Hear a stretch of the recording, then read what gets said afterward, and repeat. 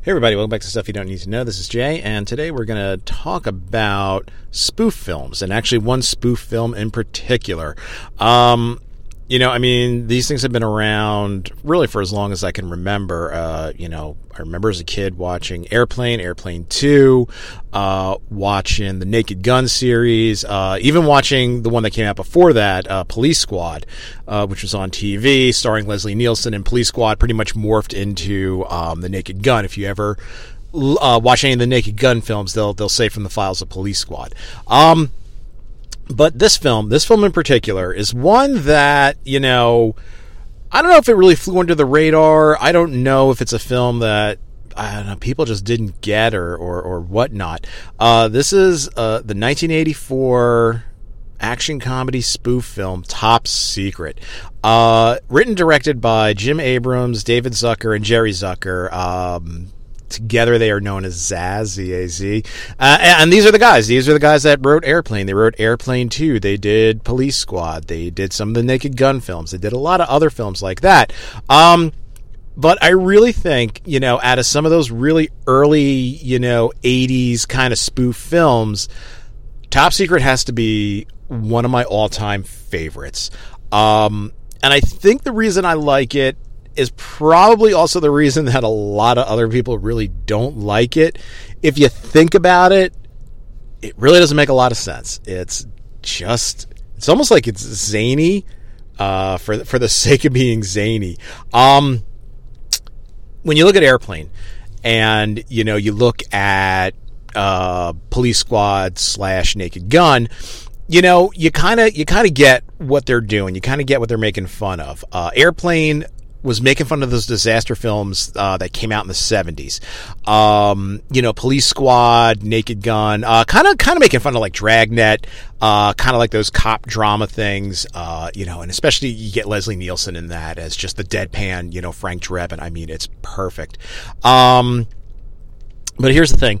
This one, it was kind of making fun of those Elvis Presley films from the 60s, the musical ones. I mean, he did like one or two a year, where it's just basically, these films really, like those Elvis Presley films were an excuse for him to have Hollywood pick up the tab and just, go to some exotic locale and have a really hot starlet by his side and sing and just hang out and have fun. It also kind of made fun of those like World War II, like the stuff you started seeing in the 50s and even in the late 40s, like those like World War II, like Cold War kind of thrillers, like spy thrillers and things like that.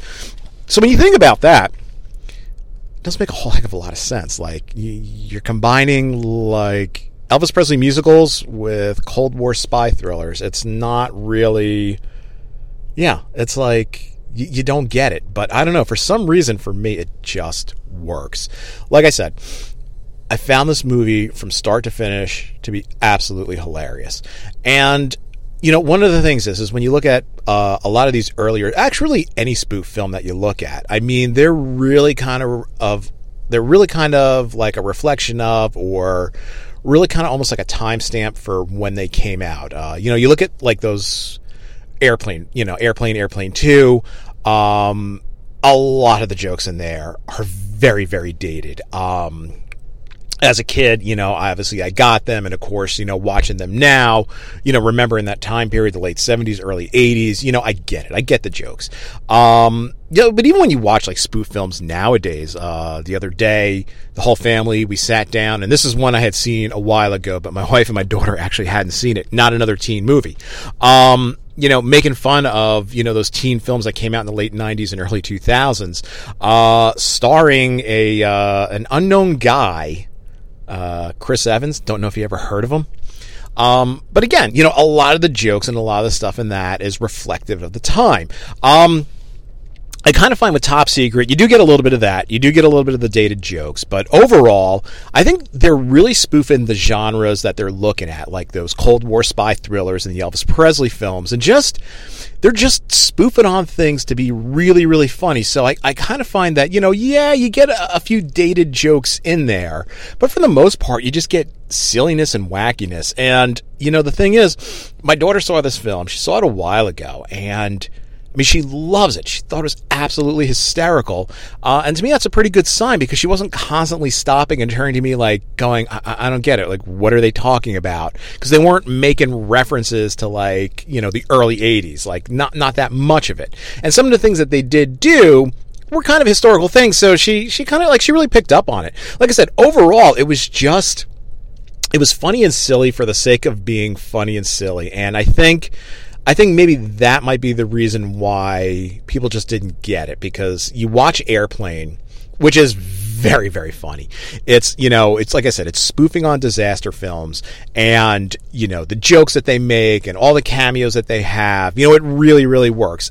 Then you come out with this, which really has no cameos in it. I mean, Omar Sharif is in it in the beginning, and it's just this mash of, it's like, Elvis Presley becomes, a Cold War spy, behind East German lines, basically, is what we're getting here. And, a lot of people would be like, I just don't get it, but I got it.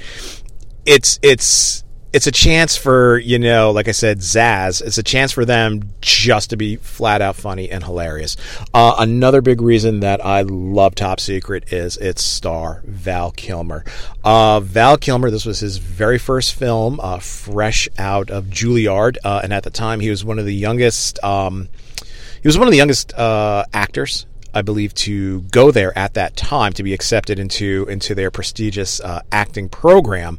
That's the thing, is he wasn't really known as like a comedy kind of guy. Like that just wasn't his thing. And it goes that the directors saw him like in a play starring opposite Sean Penn and Kevin Bacon. They were kind of impressed with what they saw. He showed up to the audition dressed up as Elvis Presley. Clearly he wanted this role. So like I said, he plays Nick Rivers, and Nick Rivers is essentially, he's a fill-in for Elvis. It's if you ever watch any of those Elvis films that he did, it was basically, Elvis playing any kind of a role. There was one where he was a boxer. There was one where he was a cowboy. There was one where he was a surfer. There was, pretty much, and he would just show up somewhere, solve everybody's problems, and sing a bunch of songs. Well, Nick Rivers essentially is like the latest, greatest musical craze from America. And, the premise of the film is, we see in East Germany, the East Germans, and we're just going to assume pretty much the entire like Warsaw Pact, they're pretty much planning to destroy the entire Allied fleet. They have this thing called the Polaris Mine, which is a giant magnetic mine, which when the Allied fleet passes through the Straits of Gibraltar, they'll just be susceptible to this Polaris mine. The entire Allied fleet will be sunk, and the Warsaw Pact, the East Germans, all that, they'll be able to rise to power apparently. But the thing is they need a distraction. They want almost kind of like a weird alibi. They sort of like want the They want the eyes of the world kind of like looking at something prestigious that they're doing while this very heinous act is going on. So they're having a cultural festival. And the thing is originally, I believe it was supposed to be, and they don't say who it is. I think it was supposed to be, Leonard Bernstein, famed American composer. Leonard Bernstein was supposed to show up. He had to cancel. So instead, you're getting Nick Rivers. And like I said, Val Kilmer is amazing in this role. He kind of plays almost like a little bit of a lovable buffoon. He's the hero. We know he's the hero. He's the very handsome hero. I mean, this is, like I said, this is his first time on screen, and if you see his movies back in the 80s, I mean, Val Kilmer was a good-looking guy. So he's your handsome lead guy. He's your Elvis Presley type. But, he's a little clueless at points. Like, you're almost sort of wondering, is he really going to save the day? Because I don't know if he's got what it takes to do it. But, he does save the day. And the reason he saves the day is, of course, he meets a beautiful girl. If you're going to do an Elvis Presley type film, you got to have a beautiful girl for your musical lead. And, the woman that they cast, and I got to look her name up because I really honestly, beyond this, I really don't know what she did. The actress's name is Lucy Gutteridge, and she looks she's kind of got a very like classic like 40s, like 30s, 40s Hollywood starlet look. She's kind of got like maybe a little bit of like a Lauren Bacall or a oh my gosh, I can't think of her name, the one that was in Casablanca. But that's a kind of look they're going for. They're kind of going for that look.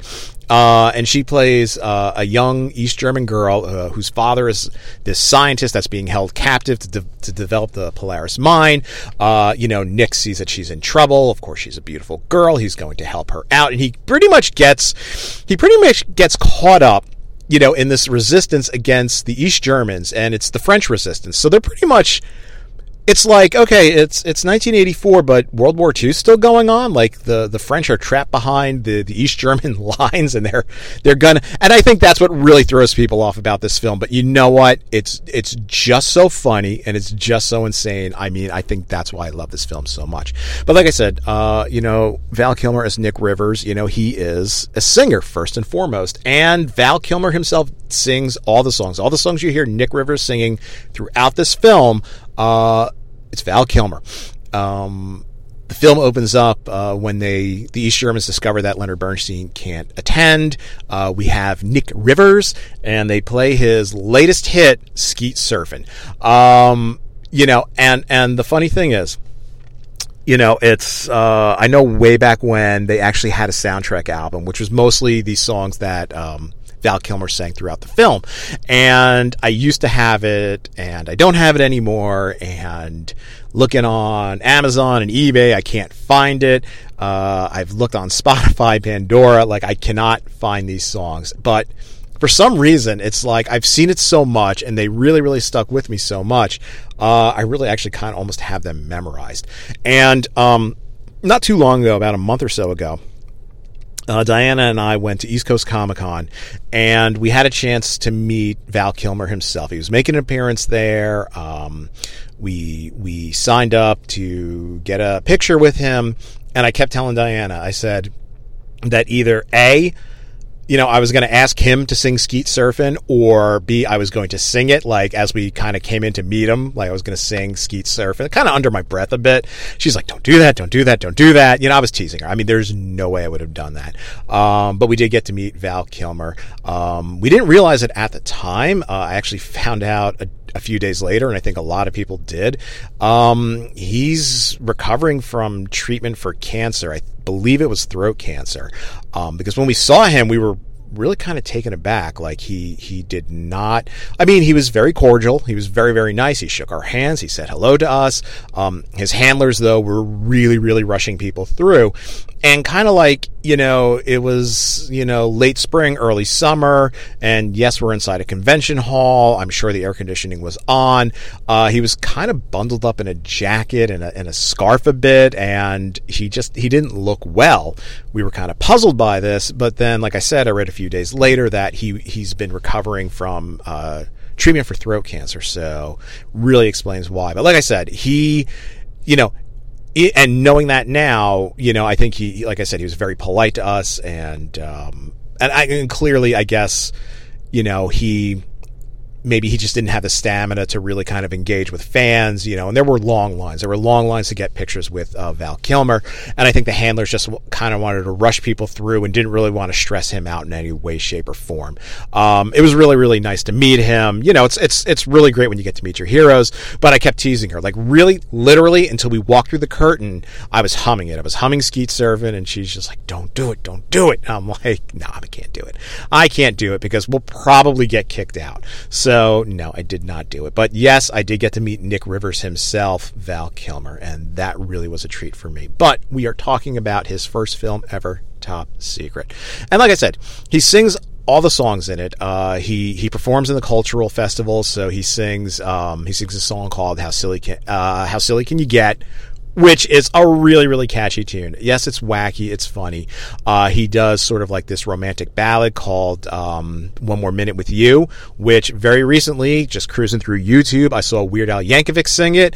And kind of like, he kind of went through sort of like the stage performance that Val Kilmer did in the film, not to the extent that Val Kilmer did, because basically he's singing about a girl that left him, and at first he's saying that it's no big deal. He really doesn't want to spend any time with her. Here's all these horrible things he'd rather do than spend one more minute with her, but he really realizes in the end that he loves her. And, you know, when you watch Top Secret, you know, you see him, he's trying to stick his head in an oven, he's putting a noose around his neck, he's laying on these railroad tracks.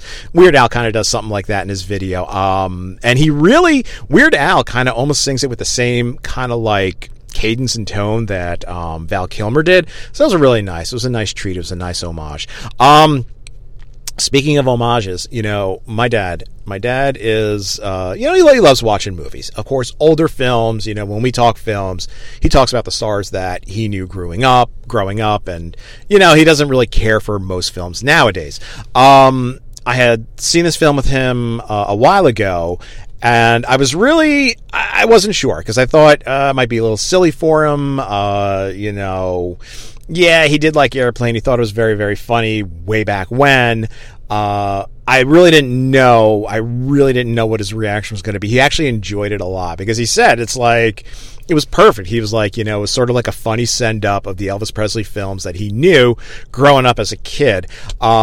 He wasn't a big fan of those films. He thought they were absolute garbage, and he said it was kind of nice to see him getting sent up like that. There's a couple other songs that he sings. He sings this one song called Straighten the Rug when he has to prove, you know, the French Resistance, of course, you know, since he recently joins them and they're betrayed, they don't believe that he's really Nick Rivers. And so he's sort of like in this East German Pizza Hut, or as they call it, Der Pizza House. And it's almost like a scene straight out of an Elvis film called G.I. Blues, where it's sort of like Elvis is sort of playing himself. If you know anything about Elvis, way back when, you know, he was drafted into the army. He spent time over in Germany, 2-3 years before coming back. And in the film G.I. Blues, he kind of plays like a very popular American singer. It's pretty much the story of his life there. Goes over, you know, to serve in Germany, you know, in the army. Tries to fly under the radar. People don't believe that he's really this famous singer. And then, you know, he performs at sort of like this German club. And that's what we get here. And he sings a song called Straighten the Rug. He dances. I mean, it's a very, very funny film. Like I said, the cast of this film, I mean, these people you really don't know, but they are all funny. When you meet the French Resistance, it is hilarious. My daughter loved that. She loved meeting the French Resistance, Deja Vu, Latrine, Croissant, and of course, her favorite, Chocolate Mousse. I mean, again, it's so wacky, it's so silly, it's so far out there. You're either going to love it or kind of shrug your shoulders and scratch your head and say, like, what? What are they doing? Is it World War II? I don't get it. Like I said, overall, I think this is probably one of the better spoof films out there, really, because they didn't try to make jokes specific to that time. They really just kind of made fun of the genres they were looking at. You know, Elvis films, Cold War spy films, and a little bit about the tensions between East and West that were existent back there in the early 80s. And I think it's just, you know, again, if you're watching a spoof film, you're not really watching it for the plot or anything like that. You know, just enjoy it for pure comedy, for the fact that they took a lot of risks, they took a lot of chances. Like I said, mashing up Elvis Presley with spy films, set it in East Germany, present day, but have the French Resistance there fighting the East Germans. I mean, just enjoy it. Just enjoy it. Have fun with it. It is a great, great film. And if anybody has a soundtrack out there, please let me know. Reach out to me on Instagram. Like, I really would love to have these songs, like, you know, on my phone to kind of like play them as I'm driving or exercising or something like that. Because I still to this day, I remember most of them. I can almost sing them word for word. But I'm not going to torture you guys. I am not going to sing for you. Don't worry about it. Guys, thanks for listening. Do me a favor, head on over to Instagram. Stuff you don't need to know is there. I post pictures about the stuff that I talk about. I'll throw up a poll there every once in a while. This is Jay, and I will talk to you guys later.